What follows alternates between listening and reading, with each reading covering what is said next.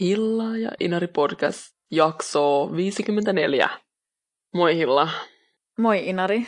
Selasin tuosta Jodelia viime viikolla ja se podcastit-kanavaa, mikä on aktivoitunut viime aikoina jonkin verran.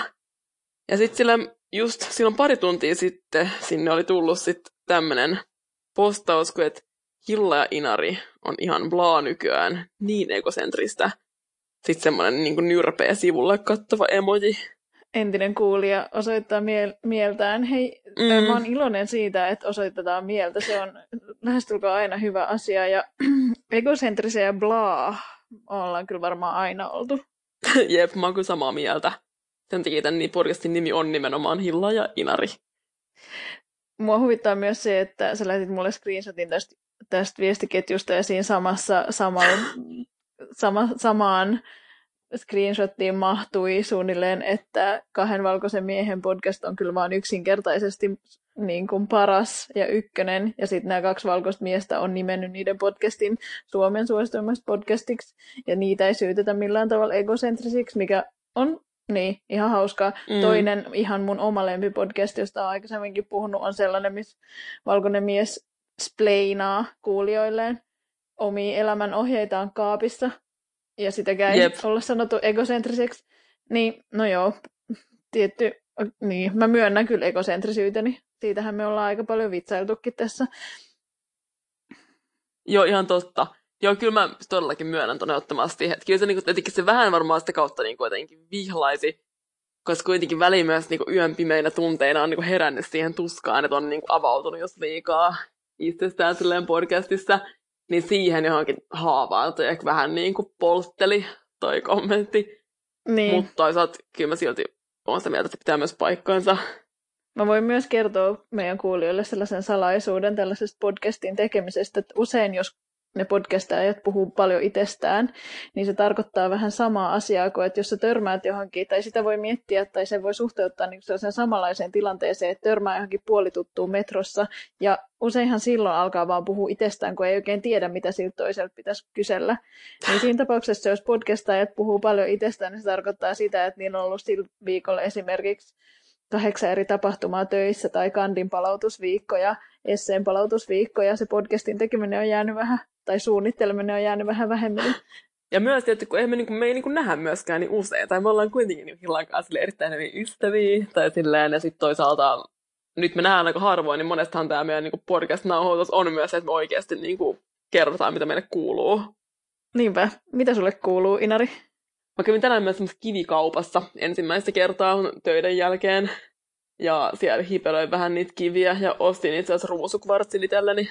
Mitä ruusukvartsista saa? Me saatiin ykkösluokalla Steiner-koulussa meidän opettajalta kaikki omat ruusukvartsit.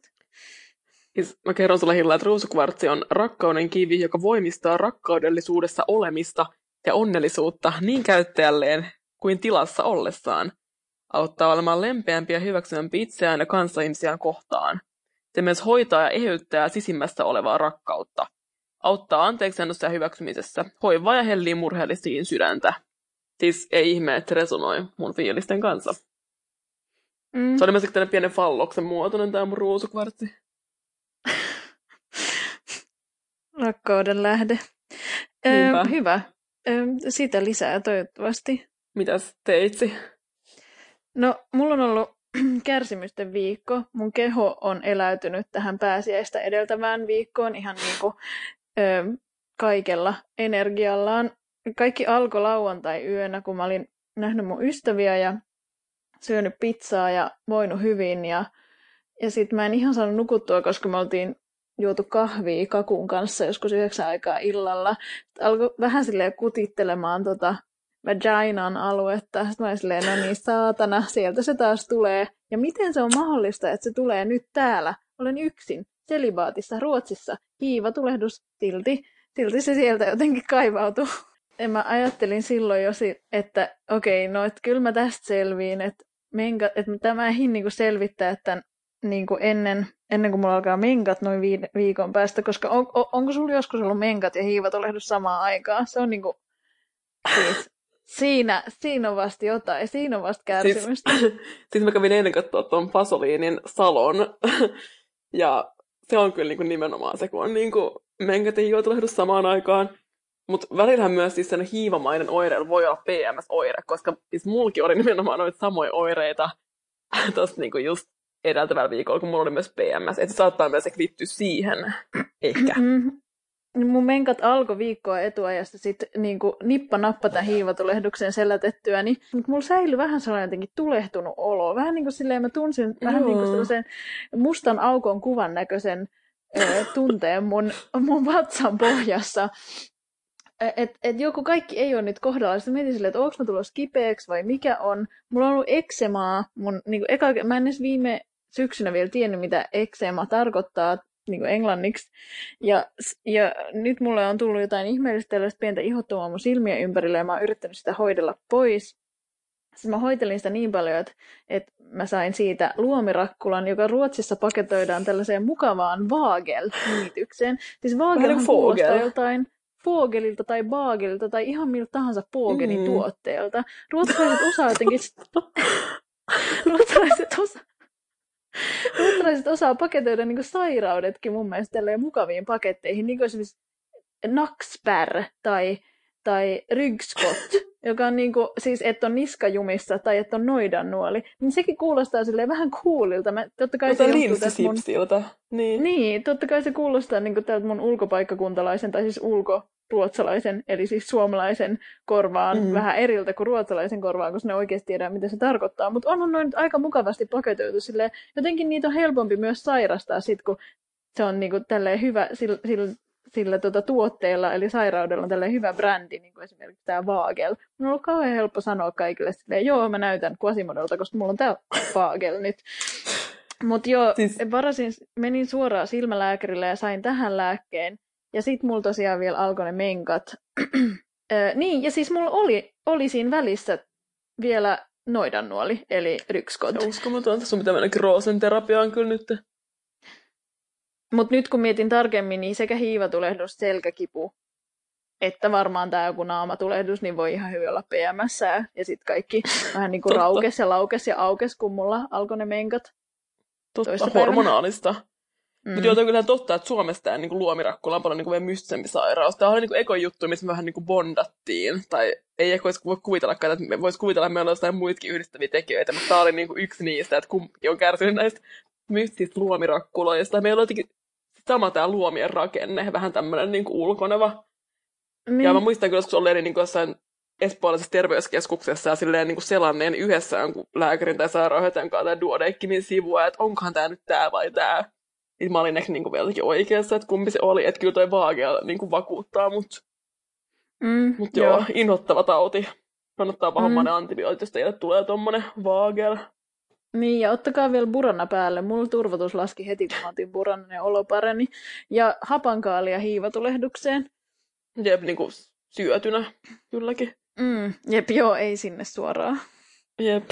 Jotkut laittaa jogurttia, mutta se ei ole vegaanista sitten. Ei ole vegaanista. En mä toi jogurttia lähtisi laittaa, no joo.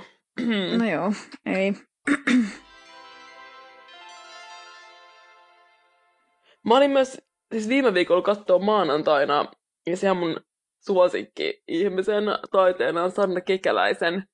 Ja sitten mulle uuden taiteilijatyypin Janne Saarekkalan tällaista teosta, kun 2 käsitteellistä versiota henkilökohtaisesta, jos nämä niin kuin siis Kekäläinen ja tämä Saarekkala niin kuin puhu siis lavalla kahdestaan toisinaan. Sieltä oli niin katso toisiansa, tai ei oikeastaan katsonut, koska Saarekkala oli myös semmoinen niin unimaski silmien peittona, jonka oli kai tarkoitus niin kuin auttaa, että se pystyy ainakin tavallaan paremmin vielä silleen käyttää tästä tajunnanvirtametodia, että se niin kuin puhuu jotenkin alitajunnastaan lähtöisin. Sitten keskusteli tavallaan aika niin kuin arkisista jutuista, jostain niin kuin läheisyydestä ja jostain niin kuin kiusallisista niin kuin nuoruusmuistoista. Se kesti 1,5 tuntia ja se oli yllättävän silleen niin kiva kuunnella, vaikka ne tavallaan puhui niin kuin vaan just omista jutuistaan. Ja sitten sen jälkeen niin katsojat se antaa myös palautetta siitä. Monet niin sanoi siitä, että oli kiva kuunnella, mutta tavallaan tuli semmoinen olo, että haluaisi niin olla mukana tuossa keskustelussa. Että itsekin tuli niin tarve kertoa jotenkin niin niitä omia juttuja liittyen noihin samoihin asioihin, vaikka läheisyyteen tai johonkin nuoruuden, seksuaalisuuden heräämisiin. Mä sen jälkeen vaan keskustelin yhden sitten semmoisen mun tutun kanssa tapahtumasta olevan miettiä, että onkohan mulla ton takia niin se podcast, että jotenkin sille on kiva kertoa noita juttuja tai jotenkin tuntuu silleen tärkeältä. Niin. Tuleeko sinulla semmoinen niinku syyllinen olo siitä, jos sä koet olevasta niinku itsekeskeinen? Joo, mutta harvemmin mulla tulee syyllinen olla siitä, että mä sanon jotain, kerron itsestäni jotain podcastissa ja on siinä mielessä egocentrinen. Siis itsekkyys on mun mielestä tosi raastavaa ja tosi tylsää ja tosi blah, niin kuin Jodelissakin on tapana sanoa. Mutta sellainen niin kuin omasta elämästään jakaminen on harvemmin kuitenkaan itsekästä, varsinkaan jos ei ole valkoinen mies. Tai usein se luo niin kuin samaistumispintaa ja siinä mielessä tilaa erilaisille ajatuksille, että kertoo itsestään. Ja nyt mä tietysti vaan perustelen tätä omaa podcastiani maailmalle tässä. Mutta, ja meiltä aina kaivataan niin kuin mahdollisimman paljon henkilökohtaisuuksia, mutta se on tietysti hienoinen raja. Se, että jotkut meidän jaksoista on tylsiä, niin se voi pitää ihan paikkansa, mutta mä en usko, että se liittyy siihen niin kuin egocentrisyyteen. Mä uskon, että ihmiset rakastaa egocentrisyyttä, ja mä uskon, että egocentrisyydessä ja niin kuin sen jakamisesta voi seurata tosi paljon hyvää muille ihmisille. Että egocentrisyys on ehkä oikeasti niin kuin utilitaristista. Jep, niinpä. Egocentrisyys, eli itsekeskeisyys ja itsekkyys on tietenkin just niinku eri asia. Että itsekkyys on enemmän semmoista niinku hyödyn ja jotenkin tavoittelua omalla itselle, ja sitten itsekeskeisyys on sitten vaan semmoista itseen keskittymistä. Välillä vaipuu sellaiseen, just niin kuin tällaisina kärsimysten viikkoina, ei näe mitään muuta kuin nämä omat kärsimyksensä, ja silloin siitä omasta elämästä tulee tosi hidasta ja vaikeaa. Sitten kun vähän avaa silmiä ja avautuu vaikka muiden ongelmille, niin se oma elämä ja sen niin kuin tarpominen saattaa muuttua tosi paljon helpommaksi. Sitten niin kuin, puhutaanhan niin kuin esimerkiksi tästä meidän ajasta tosi individualistisena ja jotenkin itsekeskeisenä aikana, mikä suuri ongelma on ehkä se, että kaikkia ongelmia aletaan niin kuin puretaan yksilöstä käsin, eikä esimerkiksi rakenteista käsin. Mutta siinä on myös paljon hyvää siinä mielessä, että ainakin mun mielestä sellainen sen individualismin mukana tuleva itsekkyys sallii yksilölle sellaista niin kuin oman navan tutkiskelua, mikä on niin kuin tosi tärkeää, varsinkin kun kaikki perustuu niin paljon siihen, mitä sä teet.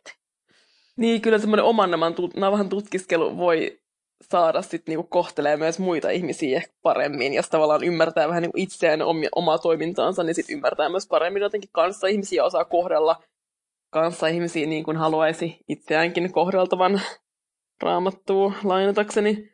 Mutta yksi juttu, mikä mua kyllä hävettää välillä, on sellainen niin kuin empowerment-itsekkyys, johon mäkin kyllä sorrun, koska nykyfeminismi tai se feminismi, mikä on tavallaan valtavirta, niin se on tosi paljon sitä, että naistenkin täytyy uskaltaa esimerkiksi kertoa saavutuksistaan, ja jos naiset ottaa valokuvia, niin niidenkin pitää uskaltaa sanoa olevansa valokuvaaja.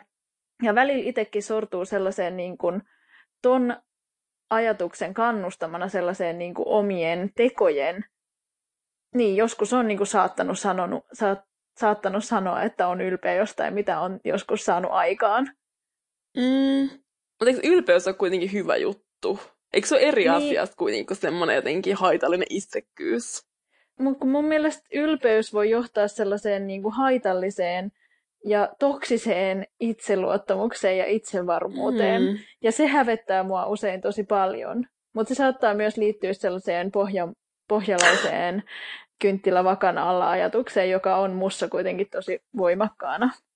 Niin, se on kyllä totta, että sus on se jotenkin. Ja voi olla, että tästä niin kuin pohjalaisuuden takia me on myös niin kuin, minua myös ärsyttää tämä niin kuin empowerment, power woman, boss lady talk, uskalla puhua saavutuksistasi. Ja niin, ehkä myös sen takia, että mä haluaisin varsinkin tällä hetkellä keskittyä siihen, keitä ihmiset on, eikä siihen, mitä ne tekee. Joo, no mä myös kyllä ärsyttää toi boss lady meininki, mutta eikö sen just nimenomaan sen jotenkin liberaalifeministisen kaijun takia, tai että se on jotenkin sellaista uusi liberalistista settiä myöskin. Niin. Mihin liittyy sitten semmoinen itsekkyys?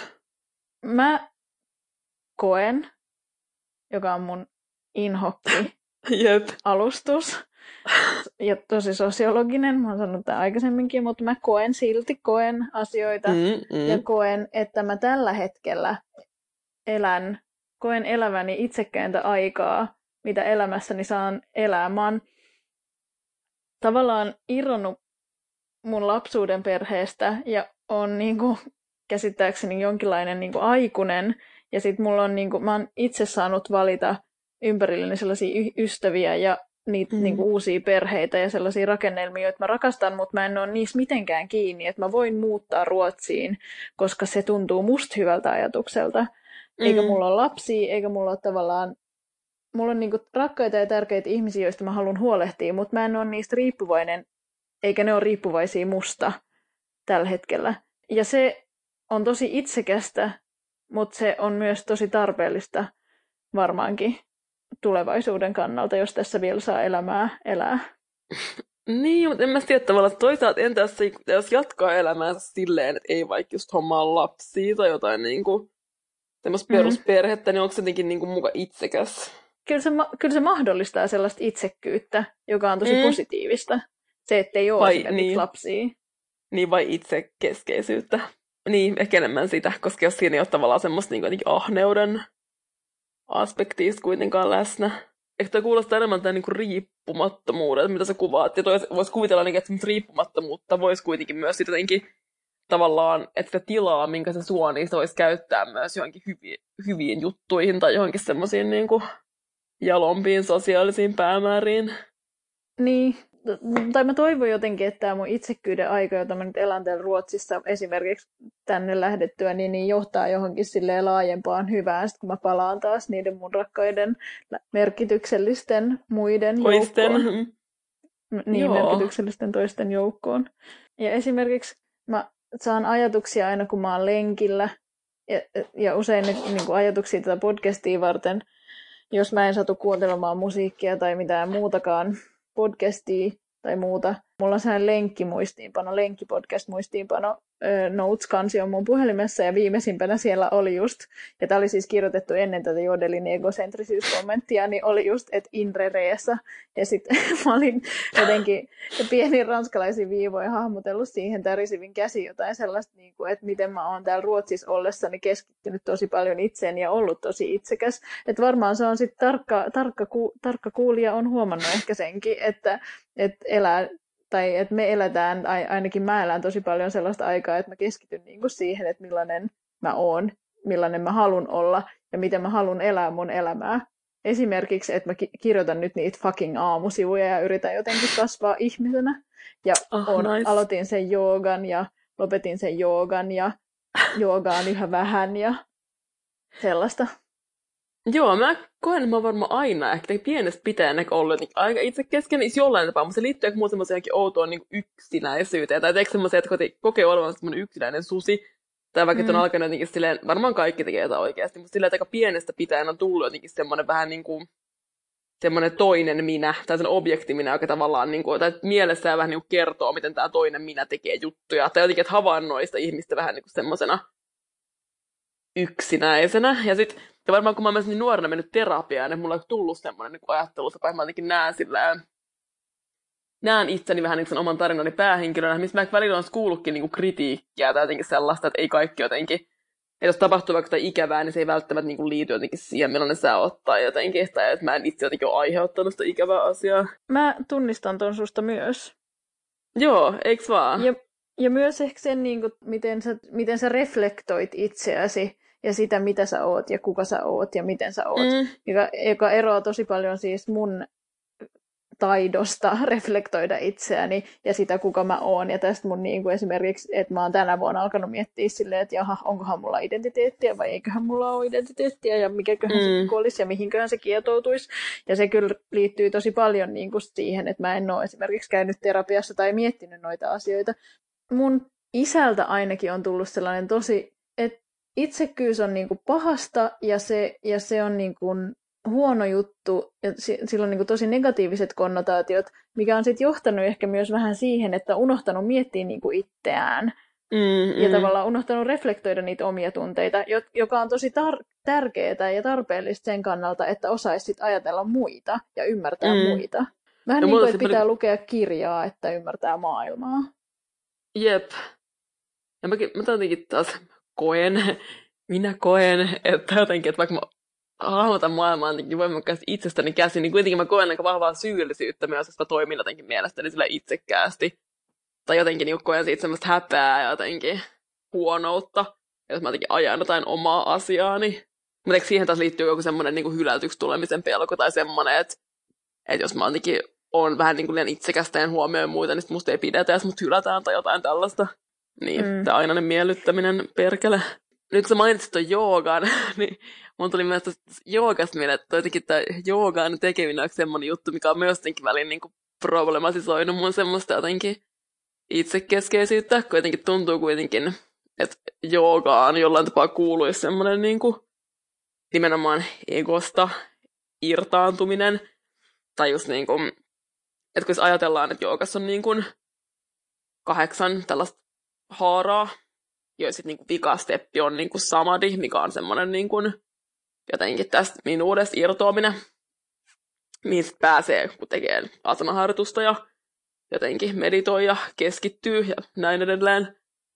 Mutta samaan aikaan niin kuin, mua myös ärsyttää semmoinen niin kuin joogan egosta irtaantumisvalaistumispuhe, kun se tuntuu taas niin kauhean sille egoistiselta ja itsekeskeiseltä. Mutta toi jooga on tavallaan ehkä hyvä esimerkki siitä itsekkyyden tarpeellisuudesta, koska me ollaan mun mielestä joskus puhuttu siitä, että jooga on tavallaan itsekästä, koska siinä tavallaan keskittyy vaan itteensä ja vaan siihen, miten itse toimii ja ottaa aikaa itselleen. Mutta sitä tekee sen takia, että sen tehtyään voi paremmin. Tämä kuulostaa vähän tämmöistä kivikauppa niin ruusukvartsimeiningiltä, mutta musta tuntuu, kun mä oon tehnyt joogaa, että sitä kautta mä saan niin kuin olon jotenkin itsestäni osana tai jotenkin universumin kokonaisuutta, mikä on kuitenkin sitten semmoinen jotenkin hyvällä tapaa semmoista niin kuin itsekyyttä purkava asia, mikä jotenkin myös yleensä helpottaa omaa oloa. Ja ehkä myös pidemmällä tähtäimellä kasvattaa semmoista empatiaa ja semmoista empaattista toimimista. Kyllä mä niin kuin jossain mielessä toivon, että ihmiset olisi vähän itsekkäitä, jotta niillä olisi sit energiaa ajatella muita ja olla empaattisia. Joo, niinpä. Että ehkä ennemminkin huonon itsekkyyden tai itsekeskeisyyden vastavoimia voisi olla just niin kuin empatia. Ja varmaan vielä laajemmin silleen ehkä rakkaus. Empatia vaatii jotenkin sen itsen, joka tuntee sitä empatiaa, mutta samaan aikaan empatiasta kumpuava toiminta on sitten kuitenkin kohdistuu yleensä myös muita tai muuta kohtaan. Tämä jakso saattaa syntyä Suomessa, tai saattaa syntyä Suomeen, jossa perussuomalaiset on toisiksi suurin puolue. Järkyttävää. Nyt kun me nauhoitellaan tänne, niin huomenna on sitten niin kuin vaalit. Ja tosiaan nyt kuumottavasti vaikuttaa siltä, että noi ei ole vaan jotain niin kuin ennustuksia. Noi tilastot, mitä nyt on näkynyt, vaan että ne oikeasti silleen tulee pitää paikkaansa. Ruotsissa ei ole ollenkaan puhuttu Suomen vaaleista, mistä Hesarikin uutisoi itse asiassa tänään lauantaina. Ainut juttu, jonka mä oon nähnyt, oli tämän päiväinen Dagens Nyheter-juttu, ja se oli kirjoitettu niin kuin vihreiden puolueen tai vihreiden näkökulmasta ja siitä, että koululaiset lakkoilee ilmastonmuutoksen edessä. Jotenkin se oli yhdistetty tähän Ruotsin Gretaan, joka on pitänyt puheita YK:ssa ja muualla ilmastonmuutoksen niin kuin puolesta tai siis ilmastotoimien puolesta.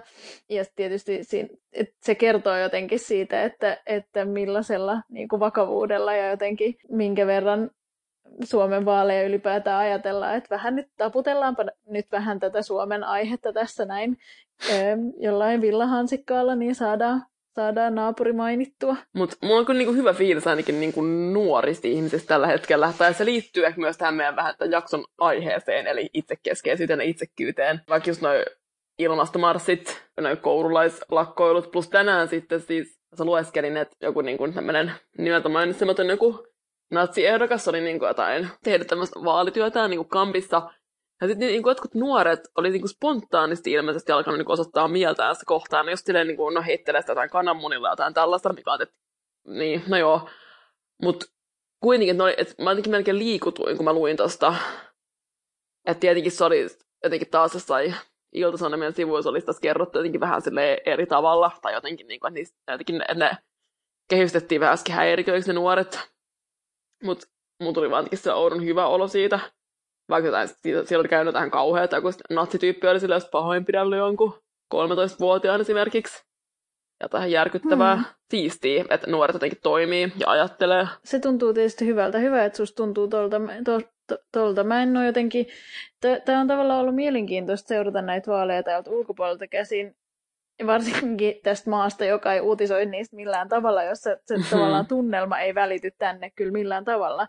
Eikö tämäkin liittyy jotenkin tämän jakson aiheeseen? Mä odostin vähän nytkin melkein ärsyin tällä viikolla vallitsevasta semmoista äänestysmuodista. Tuntuu jotenkin, että yhtäkkiä, tämä oli jotenkin uusi juttu. Että yhtäkkiä jotenkin kaikilla oli Facebookissa ja Instagramissa semmoinen, kävin äänestämässä, käy sinäkin äänestämässä. Mä en tiedä, miksi mä jotenkin ärsyin siitä, koska sehän on tavallaan hyvä juttu kuitenkin. Niin, eli siis sun seurattavat kehotti ihmisiä äänestämään ja otti kuvia vaalikopista. Niin. Tai siis äänestyskopista. Joo, mä en tiedä, miten mä suhtaudun tohon. Totta kai, kyllä mä oon itsekin vähän pyöritellyt sitä ajatusta mielessäni, että pitäisikö esimerkiksi meidän podcastina sille jo muistuttaa ihmisiä äänestämään, mutta toisaalta mä toivon, että se on niinku itsestäänselvyys. Niin. Ja sitten tavallaan, mikä mua on ärsyttänyt tässä, niin kuin kävin vähän äänestämässä retoriikassa, on ollut vähän se, että suomalaiset on niin kuin kilttejä, koska esimerkiksi täällä oli vaalien aikaan, siis täältä se on tullut varmaan sekin ilmiö, koska täällä vaalien aikaan kaikki influencerit ja siis vaikuttajat ja muut, oi tuolla lentää joutsenparvi tuolla ulkona. Ne tulee takas. Kevät. Niitä on 1, 2, 3, 4, 5. No, Grimmin meininki. No joo, niin. Niin, täällä se keskustelu, siis täällä tuli viime syksyn vaalien aikaan Instagramiin sellainen kampanja, jossa erilaiset vaikuttajat sanoivat, että älkää äänestäkö ruotsidemokraatteja. Että ihan sama, mitä teette, mutta älkää äänestäkö ruotsidemokraatteja. Ja Suomessa se retoriikka taas on sitä, että äänestäkää. Mua ei kiinnosta, ketä te äänestätte, kaikki toimivat omalla vastuullaan, mutta äänestäkää. Ja sitten ehkä silleen, vähän niin kuin sivulauseessa ja rivien välissä mainitaan silleen, että no, että itse äänestäisi vaikka näitä puolueita. Ja nekin sanotaan suunnilleen silleen salanimillä tai jollain alibeilla. Ja että se jotenkin niin kuin, että vaalisalaisuus ja jonkinlainen sellainen niin kuin keskustelemattomuus tästä aiheesta ja sen niin kuin aiheen yksityisyys on vielä tosi kummallisen voimakasta Suomessa. Kun täällä siis niin kuin Tinderissäkin ekana tulee ilmi se, että lueeko sä DN eli Dagens Nyheter vai Svenska Dagbladet, joka on siis liberaalilehti eli siis niin kuin oikeistolaisempi lehti ja Dagens Nyheter on sitten niin kuin vasemmistolaisempi lehti. Ja se tehdään niin kuin selväksi heti, että kummalla puolella tavallaan seisot. Sitten se on niin kuin alta jauhettu.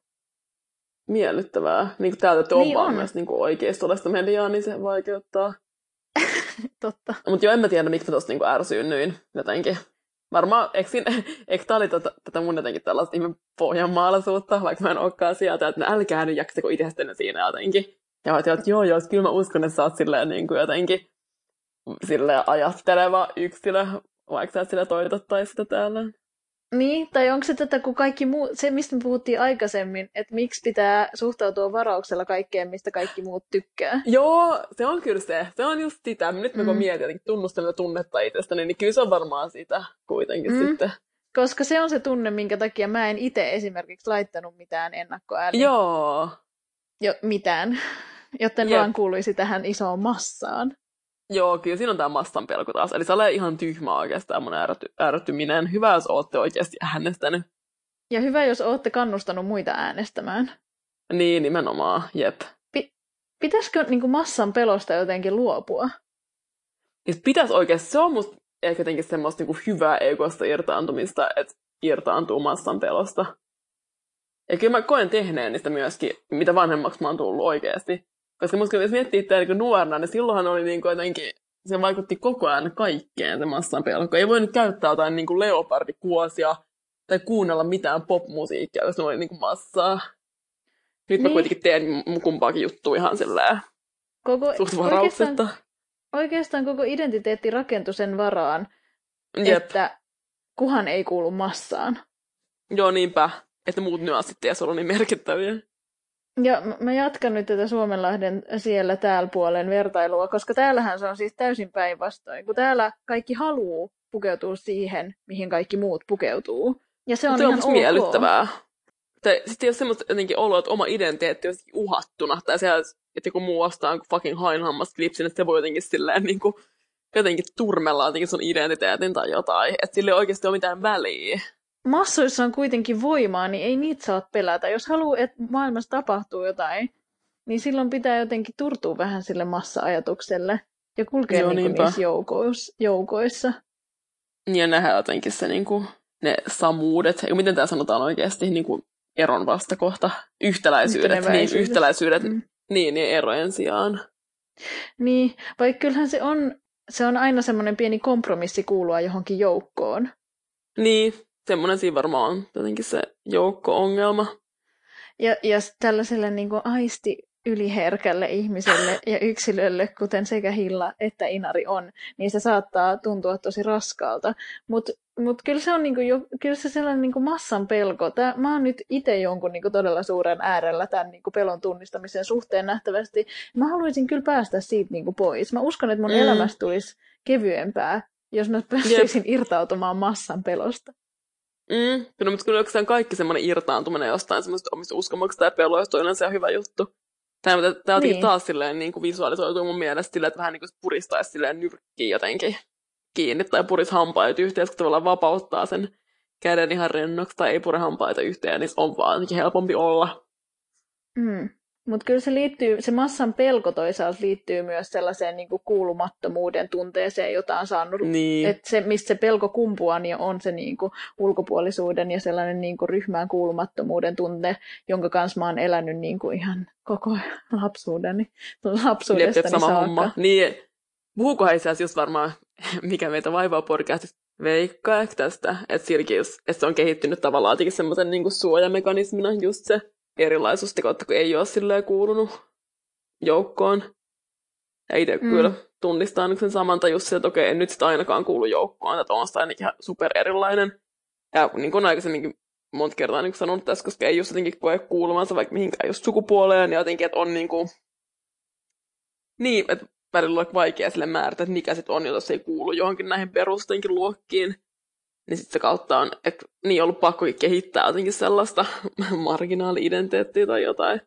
Vaikka on myös jotenkin monella tavalla tosi jotenkin tavallinen etuoikeutettu ja bla bla. Mutta mä editoin kerran sellaista Hilla ja Inari-podcastia, ja muistaakseni Hilla sanoi siinä, että se yrittää eroavaisuuksien sijaan löytää yhteneväisyyksiä muiden kanssa. Ja mä voisin ehkä palata tähän ajatukseen ja yrittää työstää sitä lisää, koska mä oon selkeästi nyt kyllä unohtanut sen. Siis mäkin nimittäin muistan, että mä en ole varma, että muistiksi mä äsken nyt salissa sanonut sitä. Mä muistan vaan, että mä jostain kuulin tämän tai jotenkin luin tämän, mutta se olitkin sinä, joka sanoi sen. Eli siis siteeraan Körkkö 2018 tai jotain. Että erojen sijaan yhteneväisyydet. Ja se voisi olla niinku sellainen työkalu tämän massan pelon murtamisessa. Joo. Koska kyllä meissä kaikissa on kuitenkin jotain samaa. Ja sen jotenkin kautta voi myös ymmärtää. Että kaikki ei pidä todellakaan ymmärtää jotain. Natsipellejä ei pidä ymmärtää. Niin, niitä ei vaan pidä ymmärtää. Jep. Mä luulen, että jos ne sen sijaan ajattelis tälleen, niin tämä jakso ei ehkä syntyisi maailmaan tai Suomeen, jossa Halla-aho on toisiksi suurimman puolueen puheenjohtaja. Mutta me ei vielä tiedetä, vaalit on vielä käymättä. Tai siis tällä hetkellä. Tämä kaikki aihe kyllästyttää varmaan teitä kuulijoita siinä vaiheessa, kun tämä jakso tulee ulos, koska vaalithan kiinnostaa tasan 3 päivää. Tai 2 viikkoa 4 vuodessa. Mutta ehkä tämä vielä menee johonkin siihen kiinnostuksen marginaaliin kuitenkin. Niin, ja ehkä tämä on ihan hyvä muistutus siitä, että jos tämä aihe tuntuu tylsältä, niin jotain siinä ajatusmaailmassa pitää muuttaa, koska muuten ollaan 4 vuoden päästä ihan tismalleen samanlaisessa tilanteessa kuin nyt. Nyt on siis kevät. Ja kevät on mun mielestä ainut vuoden aika, joka jotenkin kietoutuu musiikkiin tosi voimakkaasti. Ja mä jotenkin voin niinku ajatuksissani palata mun nuoruuden tai mä voin palata niinku niihin ensimmäisiin biiseihin, jotka on jotenkin tuonut kevään ja jotka kietoutuu niinku niiden keväiden ympärille, kuten esimerkiksi, muistaaks The Cooksin Seasidein? Do you want to go to the seaside? I'm not trying to say that everybody wants to go. I fell in love at the seaside. I handle my charm. Siis on kietoutunut mullakin kevääseen just 13-vuotiaana. Mä jotenkin pystyn vieläkin tuntemaan, miltä Vaasan torin kivinen penkki tuntui niin kuin farkkujen alla ja miten tuuli pääsi farkkutakin hihasta sisään ja oli niin saatanan kylmä, mutta ei todellakaan halunnut enää pukea mitään lämpimämpää päälle sen jälkeen, kun oli ollut se yksi harhainen lämmin päivä silloin joskus huhtikuun alussa. Onneksi nyt voi käyttää pilottia myös kesähelteellä. Mutta joo, mäkin muistan just sillä, että on ollut jostain niinku Leppävaarassa jostain niinku asemalla istunut venannut jotain dösää ja siis silleen on kuunnellut just niinku Airin Playground Love-biisi ja on ollut semmoinen niinku haaveellinen tunnelma ja joten keväisten lehtien tuoksu.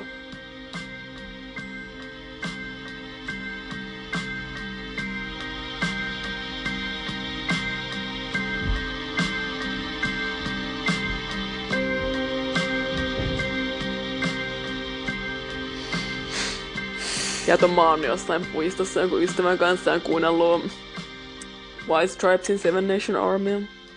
Oh! Jep. Siis viime vuonna sä mun mielestä soitit mulle jossain tilanteessa Warpaintin coverin Duran Duranin The Chauffeur-biisistä. Ja se kietoo mulle jotenkin kevään 2008 sellaiseen hyvään, vähän surumieliseen pakettiin.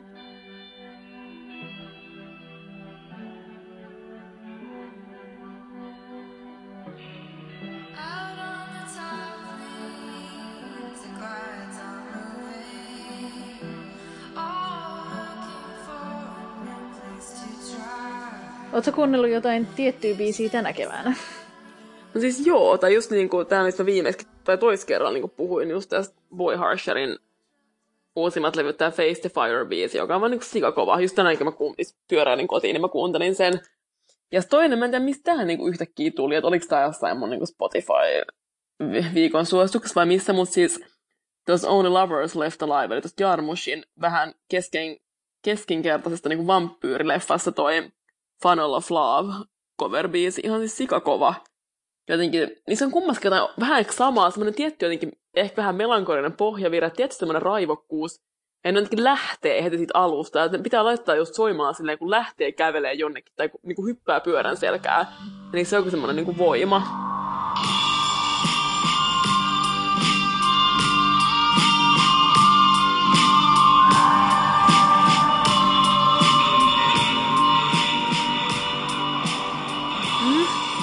Okei, täytyy laittaa kuunteluun. Siis kun sä suosittelit Boy Harsheria, niin mua huvittaa ensinnäkin, että ne on tulossa Helsinkiin, soittaa DJ-keikan. Ja sen sun kannustuksesta mä kuuntelin myös tätä niiden uutta levyä. Ja mulle kyllä kevät 2019 tulee muistumaan mieleen niiden LA-biisistä. Jotenkin mä taas tykkään siitä, miten se lähtee. Jotenkin silleen hiippailen ja sit vaan silleen, se niinku jotenkin ujuttautuu suoraan johonkin niinku syvimpiin ytimiin jossain tuossa rintakehän alla ja sit alkaa niinku sykkimään siellä.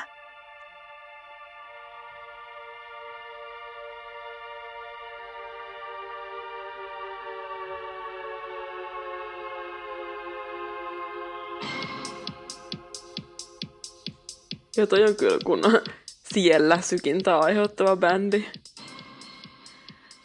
Toinen biisi, jota mä oon kuunnellut tänä keväänä, jota mä en varmasti pysty kuuntelemaan ilman, että ääni alkaa värisee vähän niin kuin nytkin, on Anna von Haushoffin Mountain's Crave-biisi.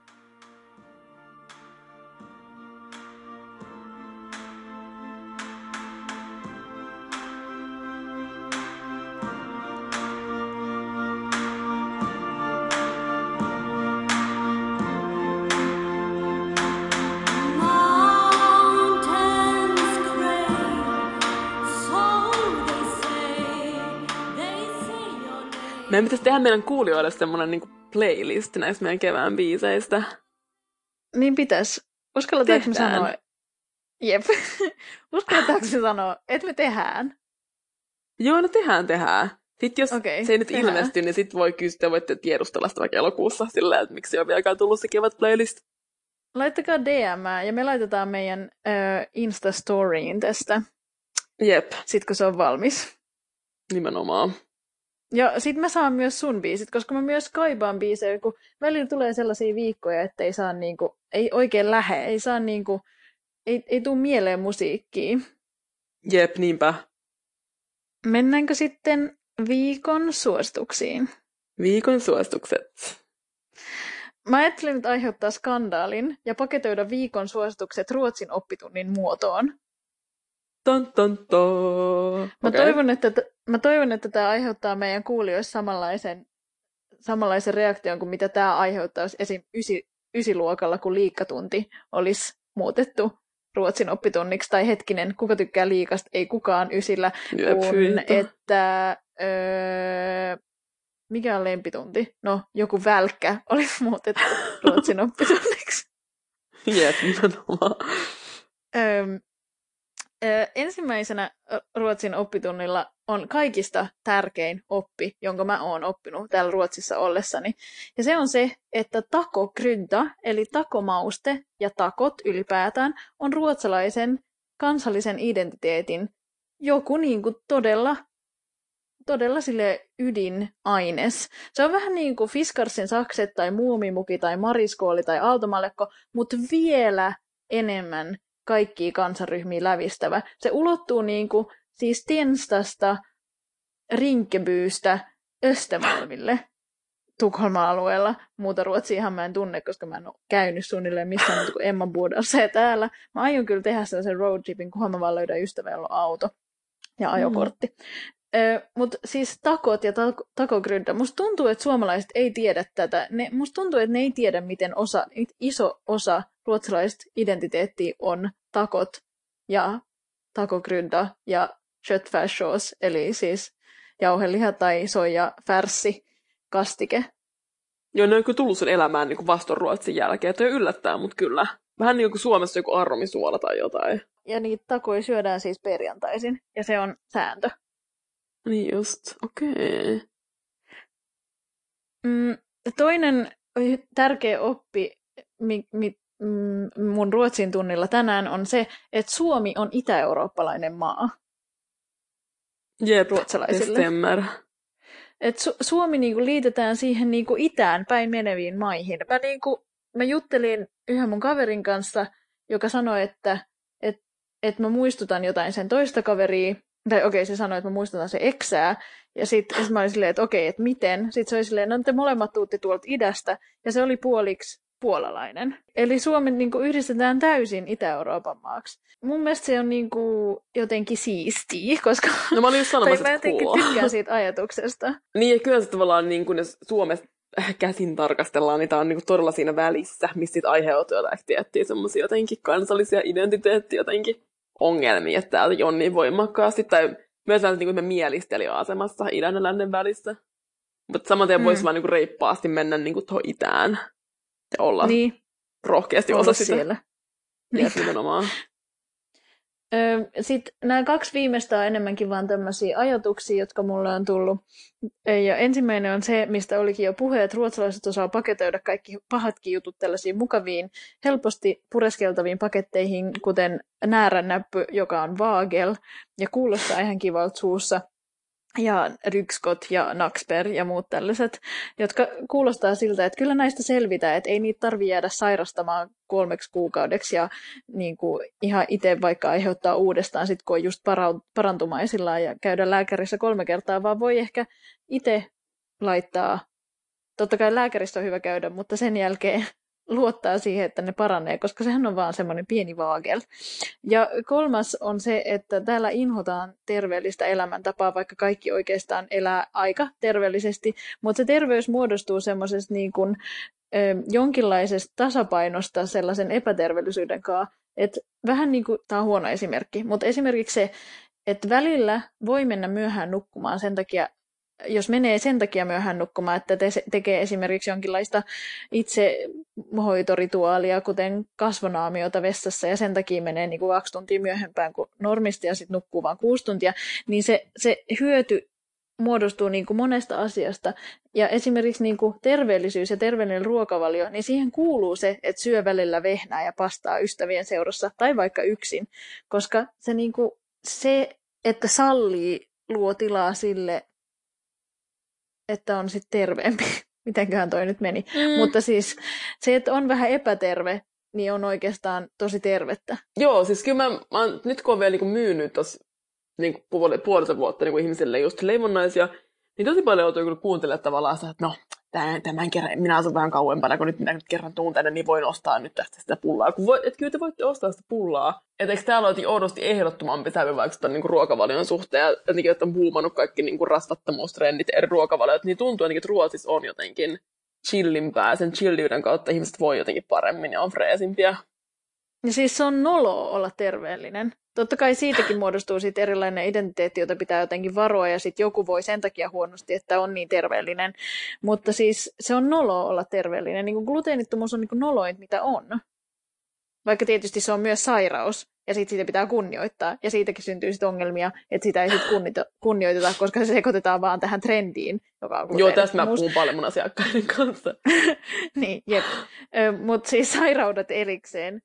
Epäterveellisyys, tietynlainen epäterveellisyys, jonka mä oon oppinut täällä, niin sen aion pitää elämässäni mukana ihan niin kauan, kun tätä elämää saan elää. Tai jo toinen kerta, kun mä pelkään kuolemaa tässä jaksossa tällä lauseen parrella.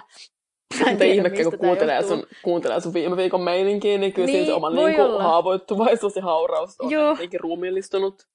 On kyllä jo ollut jotenkin hauras fiilis, siitä se johtuu luultavasti.